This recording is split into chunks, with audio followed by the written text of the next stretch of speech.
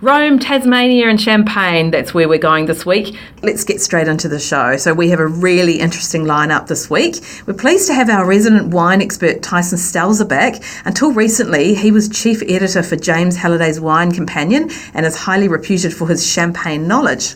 We're also talking to Australian author Maria Pasquale, whose new book, The Eternal City, gives readers a taste of Rome, literally.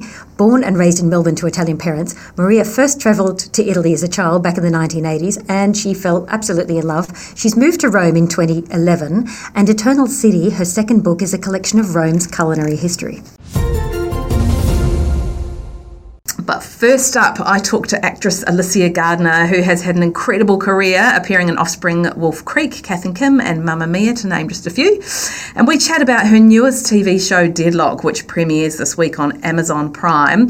Hello and welcome to the second hour of Travel Writers Radio. You're tuned to Melbourne's J-Air 88 FM. I'm your host, Graham Kemlow, and tonight my co-host is Belinda Jackson. Hi, Belinda. Hi, Graham. Thanks for having me here. Good to have you there. Now, what have we got coming up? Well, coming up this hour, we've got news from an amphitheatre for 15,000 concert goers in the Yarra Valley.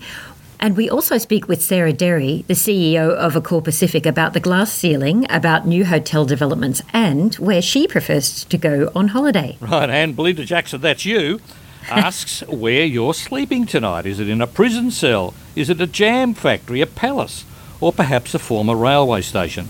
Recently, Belinda wrote the cover story for the Sydney Morning Herald and The Age newspapers about the trend of creating hotels from buildings that sometimes have a very different purpose. It's the ultimate act of recycling, isn't it?